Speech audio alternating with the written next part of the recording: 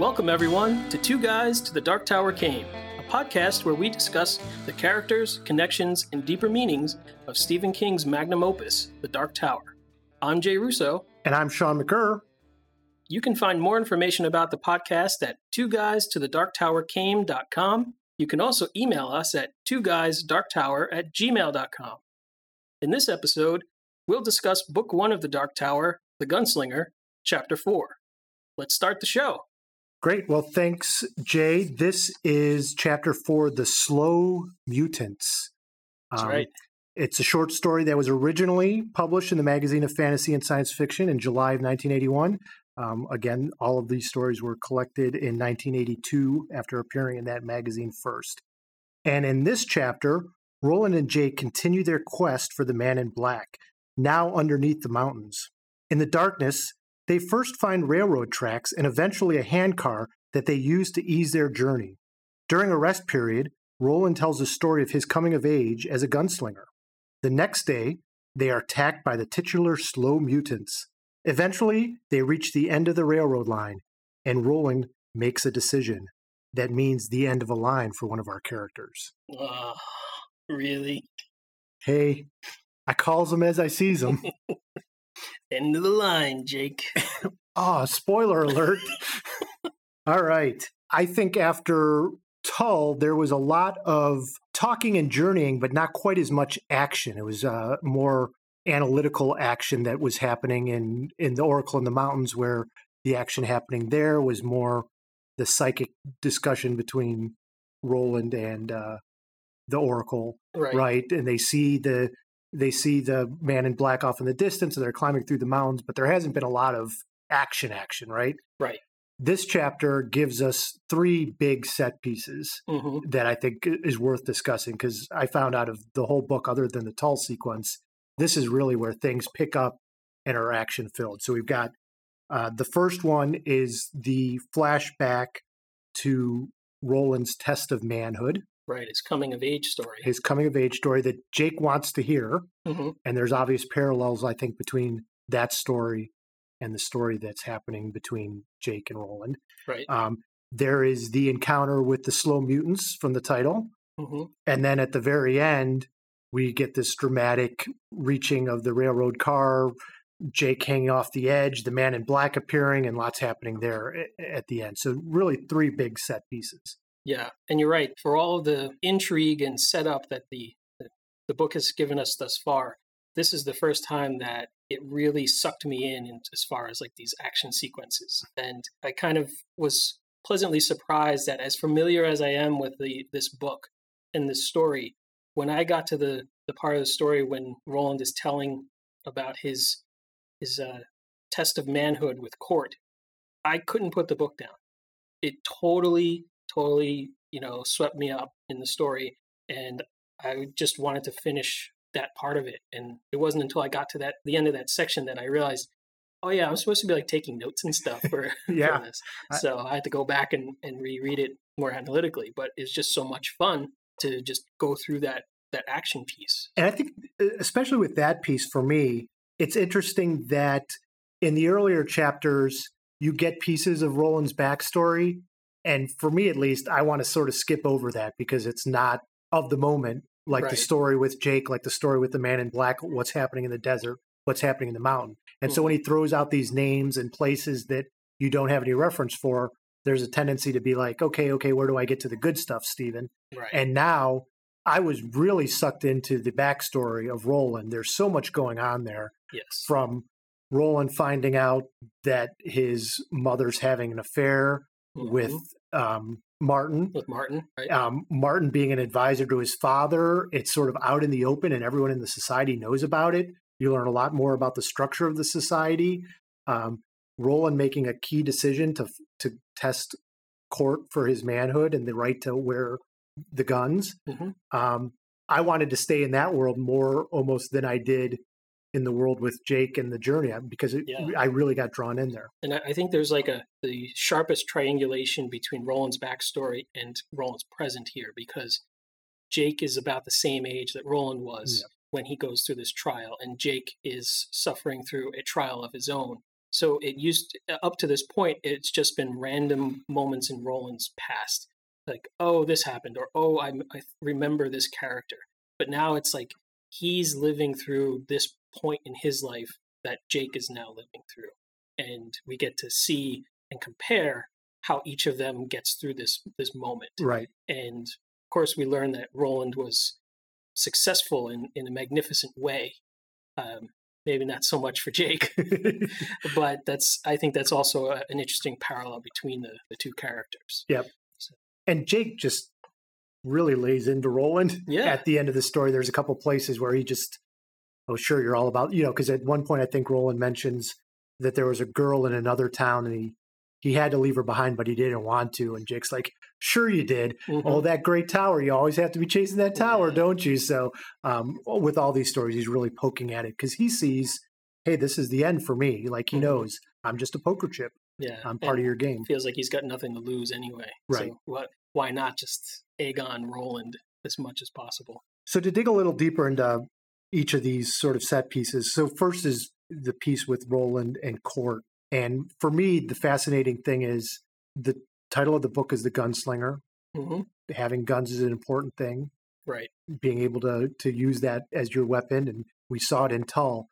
But since Tull, we have not seen him use his gun successfully, except on a couple of rabbits in the mountains. Yeah. The guns aren't what makes Roland a man, specifically in this case, right? Like that's the whole thing. Yes. You're going to become a man or you're going to be exiled forever from what's left of society.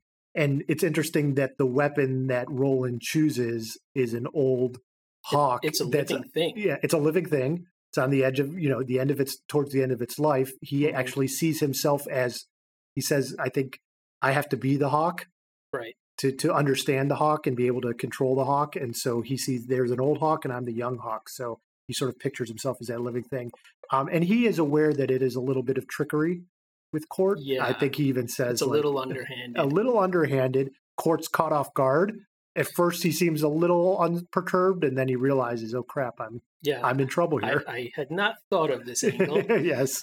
Or were you, does that put Roland in a different light for you? Are you concerned that, or do you see this as part of his building of characters to think of alternate routes to get to a solution? I'm sort of leading the witness because I know a big piece for you in our last episode was talking about Roland is sometimes portrayed as having a lack of imagination. And even earlier in the chapter, what pushes him to go for this test of manhood is Martin really sort of poking him, right? By saying he's directly goaded into doing something that is going to end his career, yes, if not his life. Yeah. So Martin sort of is very upfront with the fact that he's having an affair with the mother in Roland's face.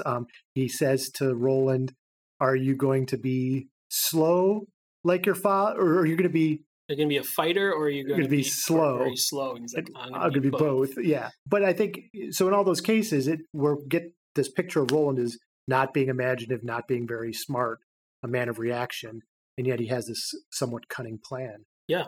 To go after a Court. That's why I think Roland is constantly contradicting his own perception of, or his perception of himself, what the other characters in the book see him as, and also the way that King continues to portray him. King puts in the narration that he lacks these things, he's not as good at certain things as others are.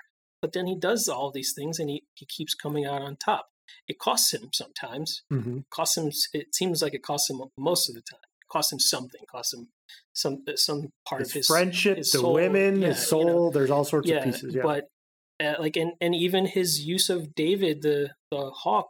He knows, like, David's not going to survive this. And he has spent this hawk's entire life befriending it, doing something that nobody ever thought was really possible. They said, you can't friend a hawk. You can't train it to like you or even listen to your commands. Right. It's basically like, the hood's off, get the thing in front of you, and then the hood's back on. That's kind of it. And so he's managed to build this relationship and grow up with this bird. And then he sends it to its death in the battle, which is something that a good commander needs to be able to do. Send your troop off to die for the sake of winning the war. But there is that element of trickery and cunning. And this is also Roland's first betrayal of a friend. We don't know how many other times he's done this, but we're being shown that he figured out that this is a means to an end by using a friend and even sending a friend to its death, or in the case of David, the Hawk's death, to achieve his ends. Yep. And so that makes us start rubbing our chin. Like, if we were having any doubts about what he might do with Jake, I don't think we have any doubts anymore. No. Especially when he talks about the girl right after he tells that story, the girl he left behind, and Jake does it too. But what's interesting is we talked about how Martin's really goaded him into it, and we don't know all of the politics behind what's happening in Gilead, but we're starting to see that Martin's involved in some way in trying to sow dissension between Roland's father, Stephen, right? Right. His mother, the whole sort of gunslinging. He's trying to bring things down from within. Right. And we don't know the master plan or if he's working for somebody or what the end goal is here, but we could see that things are happening. And there's two pieces that I want to call out before we get into it. One is he says about his mother, what hand could hold the knife that kills? Oh, yeah. Right. So, like, we know that somebody's dying in the future and we don't know how. And then is the mother involved in any way? Because after Martin goads Roland into doing something, she sort of cries out as if she knows what's going to happen, and Martin slaps her and says, "Shut your quack," which is a great line. Yeah, I kind of felt like it wasn't even that. Maybe I missed something there, but I think it was just that she was upset about what she knew Roland was going to do. Like, she saw the look in her son's eyes, and she knew her son's personality, and all right, he just fell into this trap, or he's about to do some damage to himself. And as a mother, she doesn't want anything bad to happen to him. I don't know if it was a reaction to other things in the future. Yeah, I don't know either, but it just seemed like she might, if she truly loved her son, she could have done something to stop it. You know, she is of a higher class than Martin. Yeah. And she could shut that down. She's obviously the son would respect her in some way. The second thing was interesting. So the whole reason he does this is to get the guns, right? Yes. Like, he wants the guns. We're under the understanding to shoot Martin, probably. Right. Right. And the battle with Court ends with Court about to go into this coma because he's, had his face torn off, his ear torn off, and then gotten his head bashed in and kicked around. And he's obviously about to, they say he's going to go in a coma for a week. But he has one last lesson to teach, and that is, wait, let the word and the legend go before you. Let your shadow grow, let it grow hair on its face, let it become tart. Given time, words may even enchant an enchanter. Do you take my meaning, gunslinger? And something clicks in Roland. So this is another sense of the guns aren't your only tool. It also, to continue your point, right? Roland's guns as a gunslinger are not his only weapon, and they're probably the least important of his weapons. And I think that Court's advice, just like everything else Court has shared with him, is immensely important and immensely valuable.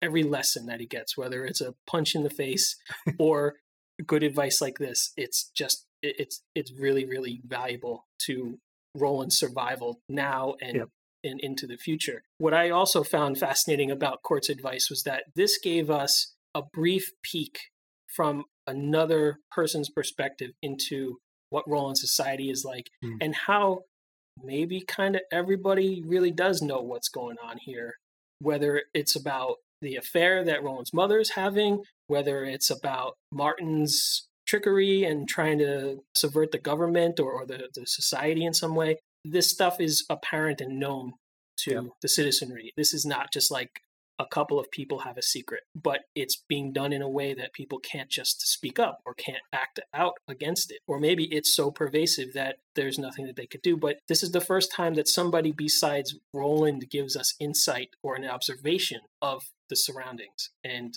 because we get a couple of comments here from his father in a previous scene, and we get the scene between Martin and his mother in this moment, but it doesn't really give us that insight. When Court says, I know what's going on, it makes me think everyone knows what's going on. Yep. And that's important. Yep. They make a big show of it in the cotillion at the beginning, right? Although I also took it in another sense, and maybe it's just because of present day society that I'm thinking of this. I think it's Court or somebody says the world is going to move on, but not necessarily tomorrow.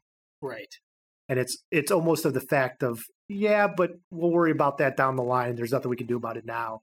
Sort of the boiling water is getting hotter and hotter around the frog, but we'll eventually get out. So it almost seemed like, a little disappointing that he gets that last lesson, but we don't get to see it play out at least in this chapter. We don't know what those words that might enchant an enchanter are. Right. Another sort of piece I want to carry over. Anything else you want to talk about with the manhood test or this flashback with Roland? One other thing I thought was important was that as soon as Roland passed the test and Court acknowledged him for the first time as Gunslinger, Roland realized that he was now different than his colleagues, the other trainees. Yep. And even though he had grown up with these boys, and even though they were technically on equal footing, both in society and in class, and apparently in skill as gunslingers in waiting, he always felt that he was apart from them anyway. And this kind of confirmed it and extended it. He truly was different from them now because he had the title, he had the rank, and he was about to be given the guns. But I think that in his head, he was already there. And by becoming the youngest person to ever become a gunslinger, even besting his own father by 2 years, like that was a record no one was ever going to break. Right. Good. So the next big set piece is the slow mutants. So Roland and Jake find this hand car. After, they're sort of this timeless. That was a lucky break. Yeah, lucky, or they realize it might have been there, but Roland has no idea what it is. He can't imagine what would run on rails at first, and you just can imagine a bullet, of course, because that's what his mind goes to, is guns. They find this hand car that talks and does advertisements along the way. And they run into eventually, and again, we talked a little bit before about time and how time comes up a lot in these stories. Stephen King mentions it a lot, the timelessness. So there's the timelessness in the desert, but at least they could understand and separate it based on the rising and falling of the sun. Now that they're in the caves, they have no idea when days begins, and there's constant, they start to track things in sleep periods. And after one of these sleep periods, they encounter a group of slow mutants who seem to be some sort of humans who have been mutated in some way. They seem to have multiple eyes and tentacles in some places. They're all different. They're every one of them is just a different sort of mass of changes and deformities. Yes. They all have the glowing green phosphorescence in common, it seems like, yes, but everything else is, and they seem to have almost an adaptation to the dark. Like some of them seem to be blind but know where they're going, right? And others seem to have giant eyes or multiple eyes and things like that. So it's kind of like a combination of nuclear fallout people and deep sea fish or something like that. So after we just spent 5 minutes talking about how the guns weren't as important to Roland, what gets him out of this situation is, in fact, Roland's use of the guns, as he's able to shoot his way out with the help of Jake moving the rocks. So the slow mutants obviously have some intelligence. They're able to build a somewhat of a little bit of a blockade, not a big one, enough that Jake can eventually move it. For me, this is just sort of an action-packed sequence, right? You don't know what these things are. It's this horror. It reminded me of Stephen King's The Stand, when I'm not going to remember which character it is. It's Larry Underwood, I think, is the singer from New York. He has to go through the Lincoln Tunnel or Holland Tunnel, and there's just this creepiness as he's going through this tunnel that has a bunch of dead people and rats, and he doesn't know. The only thing that got me through that book was the fact that I knew everybody was just dead. Yes. Like, it was scary and spooky enough, but if there was a chance that one of them might sit up and grab at him, I would have just been too creeped out to get. So that reminded me a lot of this section where they're going through this dark thing, and there's a river there, and there's something coming up, and this was obviously very spooky. I'm looking at the trade paperback with illustrations by Michael Whelan. I'm showing you the illustration. Yes, this is. I actually didn't like looking at that picture. They're so creepy. I kept not looking at that page and I was reading the opposite side. So what we're looking at is 3 or 4 slow mutants grabbing Jake's arm and trying to pull him down while Roland is pulling him with one arm and shooting with the other. I did just a tad bit of research on this picture, and Michael Whelan has said what he was trying to do is to create a scene where the only light was coming from the gun flash. And I think that's a pretty... I think he does a pretty good job. He does a really good job. It's a sort of a honey image. If you get a chance to look at it, and maybe we can post it on the website or a link to it. It's a pretty cool picture. I think we might be able to put it in the show notes. Anything else about this other than just sort of this is another instance of the world moving on, these odd creatures that live in the A couple dark. of things. One is what you mentioned about the only light source was the gun flash. That actually stood as a limitation to his use of the guns, because each time he fired the gun was another bright flash, which countered his night vision. Even though it was totally black, it meant that all he could now see was these after images of the gun sight. So then he wasn't able to aim like each time. So it was like a diminishing returns. He still seemed to be able to hit everything he wanted to. Nevertheless, it seemed like there was a limit to how often or how quickly he could shoot. The other thing was two things that are kind of just what the slow mutants remind me of in the scene. The one was in Fahrenheit 451. There's a scene when the main character gets on a public train, and it's a little bit like Minority Report and a little bit like the handcart in the slow mutant scene, where the advertising just kicks on. They're constantly surrounded with this. And I was just reading Fahrenheit 451 after reading this chapter, and there's the scene when the character gets on the train and the ad just starts saying Denim's dentifrice, it'll clean your teeth, Denim's dentifrice, and it's driving him mad because he's trying to think of something important, and it's just like bombarding him with this useless advertisement. And that's kind of like what Roland was exposed to when they first turned on the handcar, was like an advertisement for, I forget what it was, chips or something. And luckily they were able to turn it off, but it was driving them crazy too. The other thing is another Futurama reference.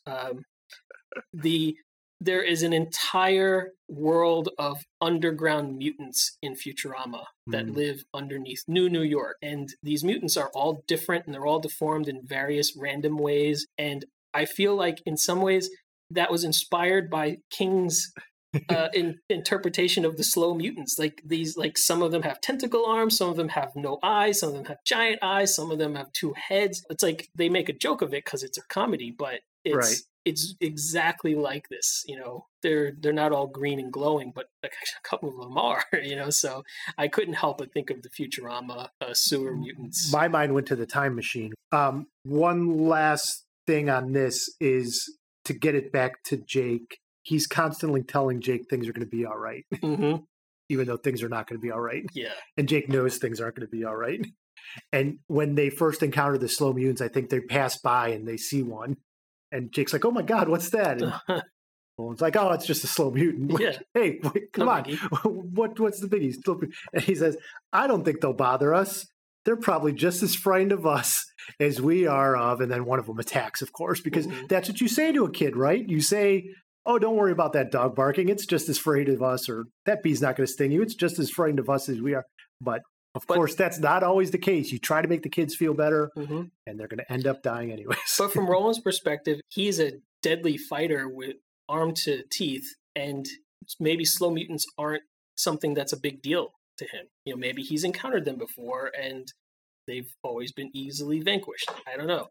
So maybe he is really just saying like, meh. The other piece is Roland sort of thinks he has plot armor here too, doesn't he? I think it's mentioned in this chapter that he's like, they're starting to run out of food in the cavern. And he's like, he and the boy are like, we're not too worried about it because we know that our main event is with the Man in Black and we're not going to die before then. So, or at least I'm not going to die, Jake. Sorry about that, buddy. All right. So the third set piece is eventually they take the handcar into what looks to be a subway station of some sort, or reminds Jake of a subway. There's multiple tracks, sort of all comes to this terminal, and tracks going different ways. There's languages above each one of the tunnels, and Roland recognizes one that looks to be similar to the high speech that says this way out. So they decide to take that. They take the handcart through after this, hey, I'm going to leave you behind, Jake. All right. And Jake eventually comes with them. But they take the handcar, and they get to a point where they're in this giant cavern. Right. And the river sounds like it's underneath them. And there seems to be a trestle, and they're worried about the weight of the handcar. And they're going to have to traverse this via walking. Yeah. They start walking across, and they can see that ties are breaking out. And eventually they get to a point where they have to jump to get to places. They actually have to stop stepping and start jumping. Yes. And what happens is Jake starts to fall and is hanging. And of course, that's when the Man in Black appears. And this is where Roland has to make his choice, right? Yeah. The Man in Black lays it out for him very simply. You're going to come after me, or you're going to save the boy. It's your choice. Mm-hmm. Thoughts on this? And I'm going to spring something on you I haven't mentioned before. Okay. Well, one of the things that I thought about for this is that Roland has first gotten the notion that Jake is a sacrifice. Then it was kind of told to him straight out by the Oracle. And from there on, he sort of had this inner argument with himself. Maybe I will, maybe I won't. Kind of, and he was almost half convincing himself, there's another way. There's another way. There's another way. And then every time something dire happened to Jake, he either acted out of instinct and saved him, or they just got through the situation. And there was even a moment like when he thought Jake was going to fall or something like that, and he's like, "Oh well, there it is," you know. But he didn't. But it was here. It's like the Man in Black had to step in and say, "Hey, dummy, now's when you have to decide. Right. This is the decision that I've been hanging over your head all this time. What's it going to be?" And he just, like, without even thinking, he jumps over Jake hanging and goes on his way and hears Jake fall, and that's it. Yep. And barely even hears Jake fall, right? Like Jake just says, "There are other worlds than these." Yeah, which is such a great line. And then he nopes out, right? Like you don't even hear him scream. You don't hear a splash, which is weird because Roland has this piece just before then where he imagines himself, Roland, falling off the trestle. Yeah, and what it would be like. And he could feel the wind coming up, and he could feel like he pisses his pants. And he's moving so fast he can't even hear his own scream. Yeah, and then he eventually crashes and there's a splash. And he imagines all this. But then when it happens to Jake, it's nothing like that, right? It's just gone. Because Jake's got some steel in him, which he's already started to demonstrate. So here's what I'm going to spring on you, and I hadn't mentioned this before. So in the last chapter, it really sort of broke my heart when Roland sort of said in his mind, I'll take care. Like, I know that he's done for, and I'm no longer thinking of him as a boy. He's just this piece that I need to get through. Right. As a reader, am I really supposed to care about Jake dying? Because he's already dead. Like, he's died once. Like, what am I supposed to imagine of him not dying? He's in a world that's not his own. It's not one that he could survive in by himself. No one's going to take him in. And he's already dead. Like, there's no positive outcome. So his death is sort of, for me as a reader, I'm wondering if it's a little meaningless. It does almost seem as he's almost like a poker chip to us. I don't know. I guess putting it that way, it just makes Jake simply into a plot device. And I think he's more than that. I don't think his death is meaningless. There's a lot that Roland has to struggle with and learn from and suffer through in his sacrifice of Jake. And I don't think that Roland would be the same character, and we certainly wouldn't know him the way we do if we didn't share that experience with him. But there's also the aspect of that this is a fantasy. The quest story in fantasy where a bunch of disparate characters join together to save the day is the classic trope. So why can't Roland gather people around himself to achieve his goal, starting with Jake? And so maybe Jake isn't going to die. Maybe I can tell myself, despite everything that I'm being told here, Roland will change his mind at the last moment and say, no, Jake is more important, or there's a different way, there's a different path. And Jake will be my first companion on my quest rather than a poker chip on my quest. He seems more like plot dressing when you describe it like that. Like his purpose there is to educate the main character, Roland. And he has no agency or character arc of his own. Fair enough. I guess I was more disappointed in this reading in that he very much seemed like, when I thought about it, I'm like, he's already dead. He doesn't seem to have a story arc other than dying.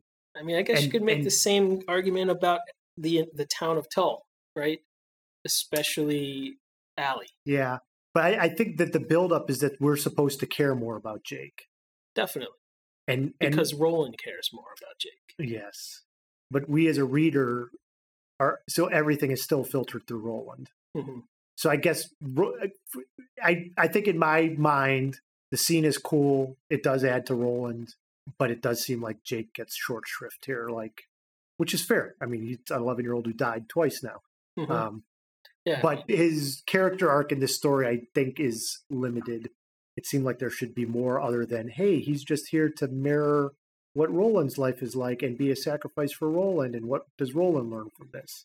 What does Jake get out of this? How different would the story be if Jake weren't in it? What if Roland went to the way station, found water and food, continued on his journey, went under the mountain, shot a couple of slow mutants, pumped the handcar, and then found the Man in Black at the cave opening? You know, it's like, would it be the same story? It just seems like he needs some arc, I think. And I was a little disappointed, I guess, when I got to the end here of Jake. Yeah, I guess because it's through Roland's perspective. Jake does start to have an arc. I mean, he does start to learn about the world. He becomes connected to Ka for the first time, and that starts to change how he sees things and understand things. And he also seems to be somehow gifted. Roland talks about how Jake seems to have what he calls the touch. And that reminds him yet again of one of his childhood companions who seem to, it's this almost like light ESP. And so Jake can kind of just... Is it like The Shining? Maybe. Or is it like The Shining? We can't say Shining. You want to get sued? It's one of my favorite Simpsons episodes. But I think that... so Jake starts to grow on his arc. He develops and connects with this world, with Roland's world. And then when Roland decides he's not Jake anymore, he's just the boy, then I think his arc stops. His arc just it plateaus or it drops off, however you want to graph it. That's the end of his arc. Yeah. So I think it's, in a way, it's Roland who ends his arc or prevents him from completing it. Sure. I just think his first death seemed to have more meaning, even though it was a meaningless death. That the Man in Black caused it and pushed it out. But I think that had more impact on me as a reader. Like, oh my God, this boy been pushed out in the street by some guy for no reason and dies in this horrible way, as opposed to, hey, this kid falls and, hey, Roland had to make a decision, but it's sort of not about Jake at that point. And I think that lessens his death. Okay. I think that is a fair argument. Win this round. It's not about winning. So those are our three big set pieces. There's a lot of other interesting stuff happening in this chapter as well. I've already mentioned how there's a lot of instances of time, and I do think that that's sort of a theme of this book is, what does time mean? How does it relate in this world that has moved on? Yeah. What other things did you notice, Jay? Well, there's something that I thought was kind of an ongoing theme of this chapter especially, but definitely of the whole book so far, is that Roland has been suffering through various struggles and tragedies seemingly his whole life. We've only seen windows of time in his own life, things like his childhood before he became a gunslinger, the moment that he did become a gunslinger, and then the story that, since he arrived in Tull, basically. But he flashes back and he keeps reminiscing about Allie and about Susan Delgado. So we know that Roland has loved and lost and been betrayed. And there's a line that was actually taken out of the original edition of the book that Roland says that love and dying have been my life. And I thought that was a really great line.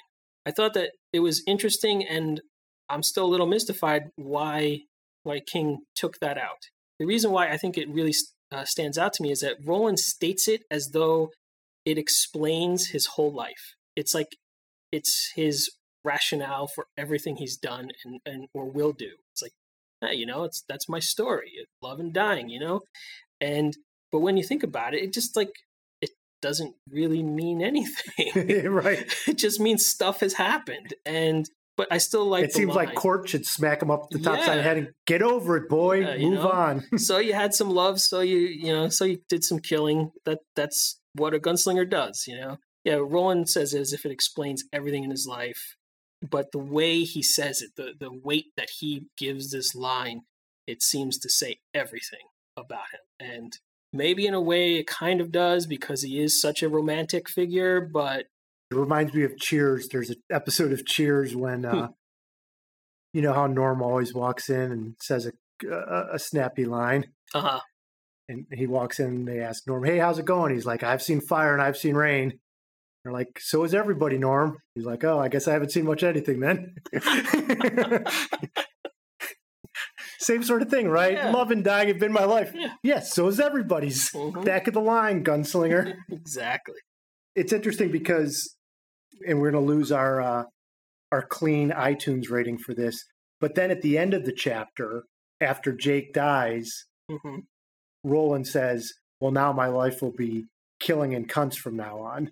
And that seems a direct reflection of the living and dying, right? A little bit, yeah. Like, And I think he's also in that moment talking about how he's sort of going to bury his misery or hide from his shame by going from saloon to saloon and bed to bed, right. and like as if that chase will distract him just enough to not feel the pain of what he is about to do or what he has just done. That tells us, I think, a lot about his character. He did not want to sacrifice Jake, and he realizes that right before it happens or leading up to it, he's very torn. And then as soon as it happens, I think he doesn't even have a chance to be devastated by it quite yet before, the next chapter. But like he's not at all, right? Like yeah. the chapter ends with them walking down to the hill and the man in black taunting him and saying, let's do this. Yeah. I mean, he's just standing right there. And of course, Roland shoots 12 times. And he empties his guns on him. And then he's like, no. Although this reading, I wonder, and again, we don't know much about the man in black other than he's some sort of wizard, potentially. And I wonder, does Roland miss? Does he miss intentionally? Is it subconsciously that he's just sort of shooting at him? Or does the man in black make him miss in some way? Or do the bullets go right through him? There's no explanation. There's no explanation in the text. I'm going to be very interested to see how it's portrayed on screen. Yeah, because there might be some explanation. Yeah, is it going to be like Westworld where like the bullets just go like poof poof poof? Right, or is it going to be something magical, or is it going to be So my personal fan fiction or whatever on why I think it's the Man in Black is using some kind of magic to make either himself impervious or to just divert the bullets. Yeah. It's like Roland, no matter how accurate he is, those bullets will just never hit him. No. Never hit the Man in Black. So. No. And you could just sort of seeing them, they're standing with no worries whatsoever, that they're just standing there smiling at Roland. Like, nice try, but not going to work. Not going to work. A moment ago, I talked about how Roland thinks of himself as a romantic. Yes. And I think that comes up fairly often throughout the book, especially when Roland is just thinking of a description of himself. I think he sees this as a defining characteristic of what makes him tick. And there's a line in the chapter that Roland talks about the death of romance, and it makes me wonder, like he links it to civilization. The line in the book is, he trailed off, unable to describe the change inherent in that featureless noun, civilization, the death of romance, and the lingering of its sterile, carnal revenant.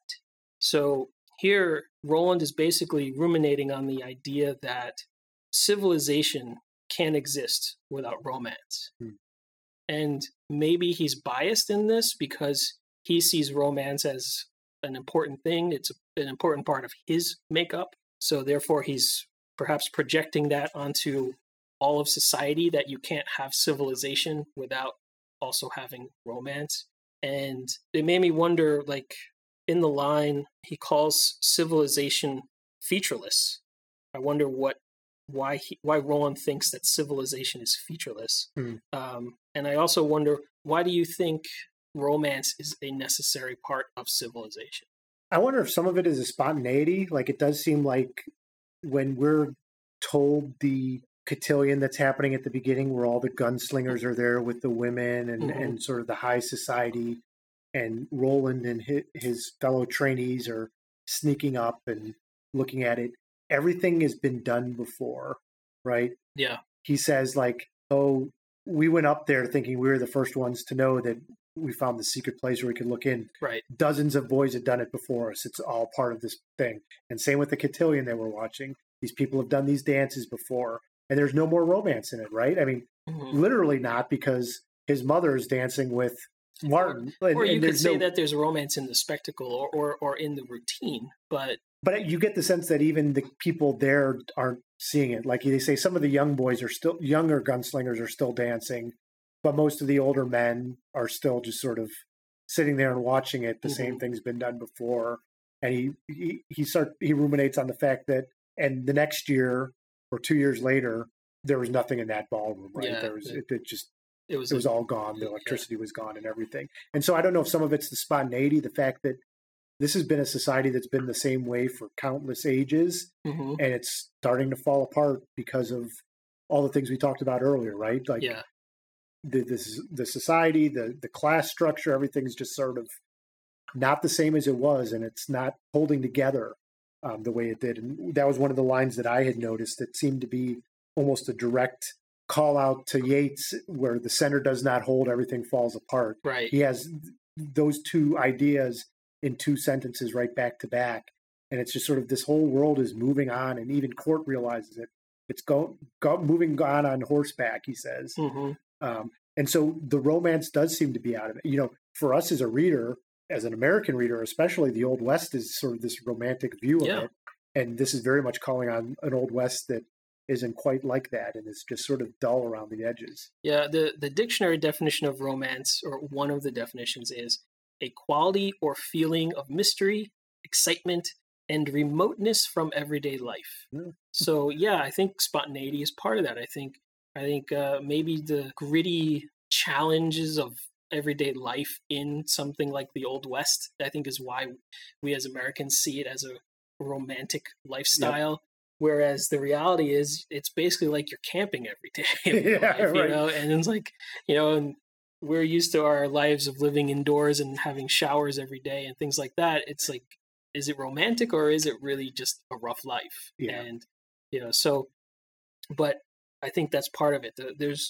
I think romance is sort of almost a denial of the reality, and you're making it appealing in a way that it maybe isn't really. And that could be part of, you know, the world moving on is like, oh yeah, the world kind of sucks, but we've been able to pretend it doesn't for a while, and now we can't really pretend anymore. And it is sort of odd, like, why are they having this dance? Like, it doesn't seem quite appropriate that they're in this old castle that, you know, they talk about in the West, there's farmers who are barely subsiding, and beyond that, there's rebellion and fighting, and they're still going through this whole. But isn't this an element of high fantasy again? This is like the uppermost class in the castle having their, you know, let them eat cake type of thing. Right. Right. I mean, it's just like, that's just what high society has always done, so we must do it. Right. And even though they're not wearing black ties and patent leather shoes, they're still dressed as cowboys and have their guns on their hips and stuff like that. But when it's time for a waltz, they do a waltz. Right. You know, you can't get away from the old traditions and societies. Right. It reminds me of that story about the first settlers of Greenland were farmers originally, and their sheep all had died. There was a bad winter, and all their sheep had died. Okay. And they starved to death, even though they were literally on one of the best fishing areas in the world. But they didn't know how to fish. Not that they didn't know how to fish. They never ate fish because they thought it was beneath them and not good for you. Like, they were meat eaters. Why would you eat fish? And so rather than go and eat the fish that could have saved their lives, they all starved to death. Meanwhile, there's probably one guy who was like, hey, have you tried an oyster? Good stuff here. There are oysters in Greenland? That might be a little bit too far north. Too far north, I don't know. What else did we have in this section? Well, like, another kind of question about the death of romance is, does Roland need to find love to achieve his goals? Or does he make out better in the long run by remaining a killing machine? When we meet him, he is a killing machine. He has stripped away everything in his life. He's either lost or abandoned every friend. His entire world and society have crumbled around him. He's literally the last thing left. And he even says that. There's just me, there's the man in black, and there's the tower. And I'm not even totally sure about the tower. Yeah, you're right. You know? Those are the three things that matter. Yeah. And I'm sure about two. So when he meets Jake, and then we see him together with Jake, we as the reader see a spark of maybe if there ever was a time when he could be this way, that he could return to being someone who could actually care for others and that other people could matter to him as much as anything else matters to him. But then he sacrifices Jake. And we're like, oh, have we just hit the reset button? Is this just going to be who Roland is? Or is this who Roland is and has always been, and that's just it? And we're going to watch this killing machine grind his way through this story, bullet after bullet, or is it going to be watch this character grow by other people and achieve his goals because of that growth? If we do, it's going to be interesting because there's only one other character alive at the end of this chapter besides him. So there's not that much, unless he goes back across the desert and finds Brown and falls in love with him. Yeah. Hey, you desert dweller, what have we got here? But yeah, I do think it's interesting. He falls in love at the drop of a hat, it seems like. Mm-hmm. We get heard of Susan Delgado, has been brought up numerous times. Yep. Allie and Tull, this other girl that we had never heard of before that Jake mocks him with is... you had to leave her for the tower, didn't you? Mm-hmm. Jake, he obviously had fallen in love with in a more fatherly fashion. I mean, he does seem to create these relationships. We talked about it a couple weeks ago. He has empathy for people. Mm-hmm. But what does it mean? Or is it, like you said, it's beyond him? These questions are much more important that he has. And we don't know what those questions are yet, right? Yeah. We know he has questions to ask, but we still don't know what those questions are other than they're about the tower. Mm-hmm. And I hope we get to learn what some of those questions are. I sure hope so. Now that he's finally caught up with the man. Otherwise, what the hell's King doing if we're not going to get some of these answers? Yeah, and I don't think it's a spoiler to say that there are more books that follow this one, so there's got to be something that comes after this. All right. Any other thing? I thought the one sort of, it was a little bit of a throwaway section, but when they're talking about things that happened in their past, Roland talks about the time that he had to hang a knot man. Oh, right. And Jake's like, what's a knot man? And they're like, oh, somebody you could feel but not see. And he's like, oh, invisible. And Roland had never heard the word invisible before. They're like, well, because what was he hung for? He was hung for rape. And Jake's like, oh. I guess that would make it easy. That would make it easy. And I bet he'd be pretty good at that. He's like, how'd you catch him? Oh, that's a story for another time. Oh, all right. I sure hope we get to hear that story because that sounds sort of cool. Yeah, I mean, you're pumping the handle on a hand car through a completely black tunnel through a mountain. Nothing to do but wait until it's time to go to sleep again. How about a story? How about that knot man story? Because that sounds pretty cool. Mm-hmm. There's some interesting pieces with when they're in the subway, just sort of, I think you and I both have questions on how did the world move on and what's it moved on from. Mm-hmm. And we get this sense that maybe there had been some sort of cataclysmic war because they seem to think that there was gas involved and why all these people who were in the train station have died. They all seem to be wearing uniforms, although I couldn't tell if they were army uniforms or sort of train conductor uniforms. Yeah, Roland guessed that they were train employees, but it's not clear because he wouldn't know what a train employee was. So, and also I think either Jake or Roland, I can't remember which one, said they must have cleared the place out of civilians and kept only these personnel behind, and that's why they were here to get poisoned by the gas. So when I think civilians, I include the railroad MTA staff, like they would get evacuated too when the army comes into town. Yeah, but it's interesting because it's this whole fairly extensive. Yeah, I was thinking train of it station, like right? Grand Central Station. Yeah, because there's an ammunition store. There seems to be a newsstand. There's all these things, but it's odd because one of the train tracks has come through a mountain that just follows a river, like a fairly long mountain. They've been traveling through it in days, going 15 miles an hour on a handcart. And it also makes you wonder, especially in light of the fact that Jake says there are other worlds than these. Where do all those other tunnels go? Because he only recognizes one of the languages of one of the tunnels. Mm-hmm. It makes you wonder, if you would have taken one of the other tunnels, where would that have led? Yeah. I think that might be too little of a connection between choosing a train track and choosing a world. I think that this Roland's world was a big place, is a big place, but was a much bigger place and before it moved on. And this was like Grand Central Station. And that was a main depot where you could go from that point to any number of big cities from that point. And it's sort of odd it's in the mountains. Yeah, but maybe that was the best way to get through. Yep, that could be. It was pretty clear that this was created as long ago as like that, as the way station. The way station with a water pump, yep. You know, like this goes back in time that far. So to that ancient, super advanced society and technology. They easily could have bored that hole in the mountain. They easily could have laid down train tracks for some super magnetic train or something like that that moves at the speed of sound. And then as the world moved on and all that stuff was forgotten and decayed, the tracks were still there, and people kept using that until there weren't enough people to keep it together. And then now it's just full of slow mutants and fossils. And fossils, yes, which we assume is a mispronunciation of fossils, right? Yeah. Or Roland's understanding of that. There's an interesting other world moving on piece with the Amoco gas pump, and he recalls a encounter he had with a hermit or crazy man who had started a religion with this gas pump that had the Amoco lead-free slogan across it. So we're getting more and more pieces of what was this world moving on from. And like I said, I was very interested in the post world of Roland and what that was like. So we got a lot, it got filled out a lot in this chapter. We were just talking about civilization coming apart. There was a really interesting passage when Roland says, "How we make large circles in earth for ourselves," he thought. "Around we go, back to the start, and the start is there again. Resumption, which was ever the curse of daylight." So there's this resumption theme. Which one of the front pages of this book is just resumption in big font. Right. As though that's something really important. Yes. Just like the number 19. So here we go. Here's resumption in front of us.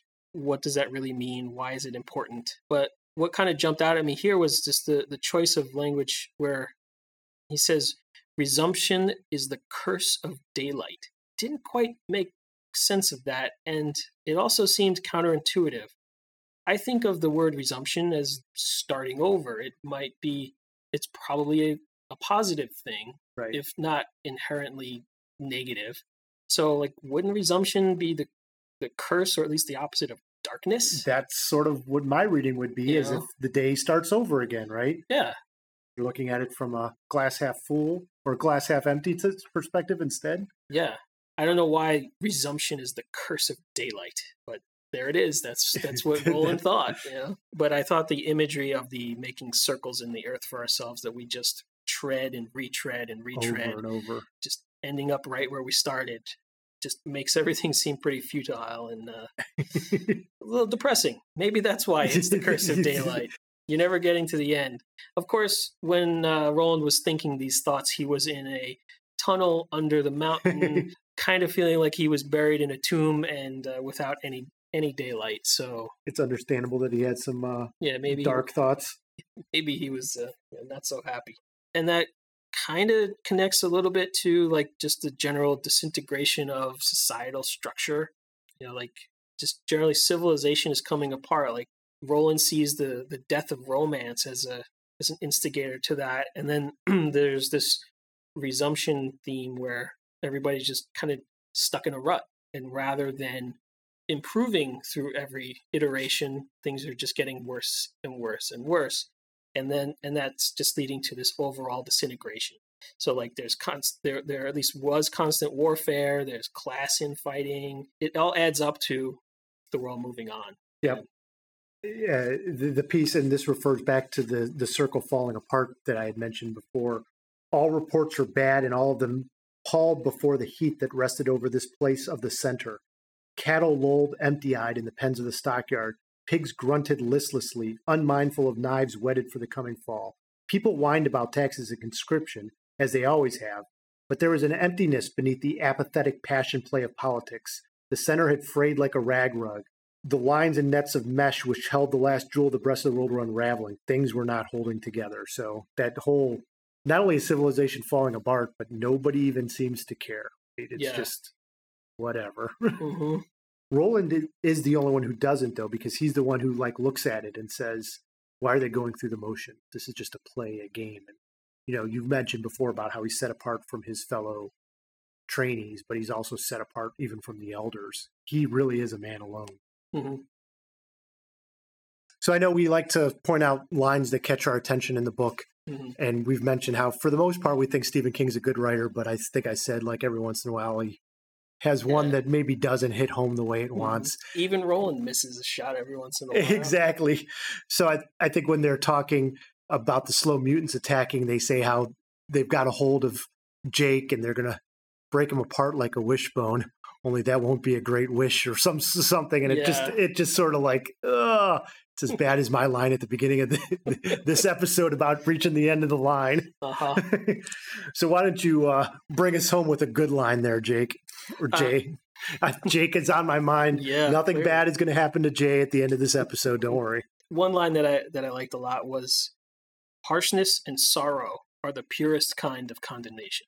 And I thought this was really powerful. The language in it isn't as poetic as some of the other great lines that I've recorded, but I thought about how deeply meaningful this line is, that you can say, don't like that, or tell somebody to stop doing what they're doing, or ask them to change. But I think that the way this says that harshness and sorrow, it's just like you're a little bit gruff or stiff with the person, but more than that, you're deeply disappointed, and you express it through not even words, just body language. And that is like truly a form of condemnation that is inescapable, and it may likely go unnoticed by the person you are condemning or the act that you are condemning, but it just really rang true to me in a way that it was stating a fact so well that I just really liked the lines. And especially at the end, right? I mean, it's not like he's even grabbing for Jake and can't catch him and he falls to his death. He just jumps right over him. That's the harshest thing, right? It's like, sorry, buddy. I'm done. Yeah. So we end this chapter with Jake at the bottom of a crevasse, dead. Yep. Roland walking towards the man in black, and the man in black entreating him on, come.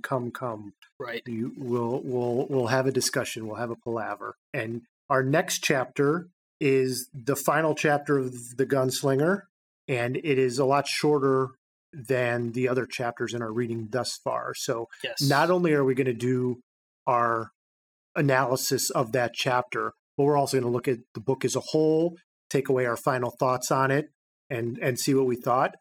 We're looking for any feedback from our listeners on questions that they might have on the book that we didn't cover, thoughts that they might have, things we may have missed. We're more than happy to start that discussion. So if you would like to send in your questions via Twitter at 2guysdarktower or at our email, 2guysdarktower@gmail.com, we would appreciate that.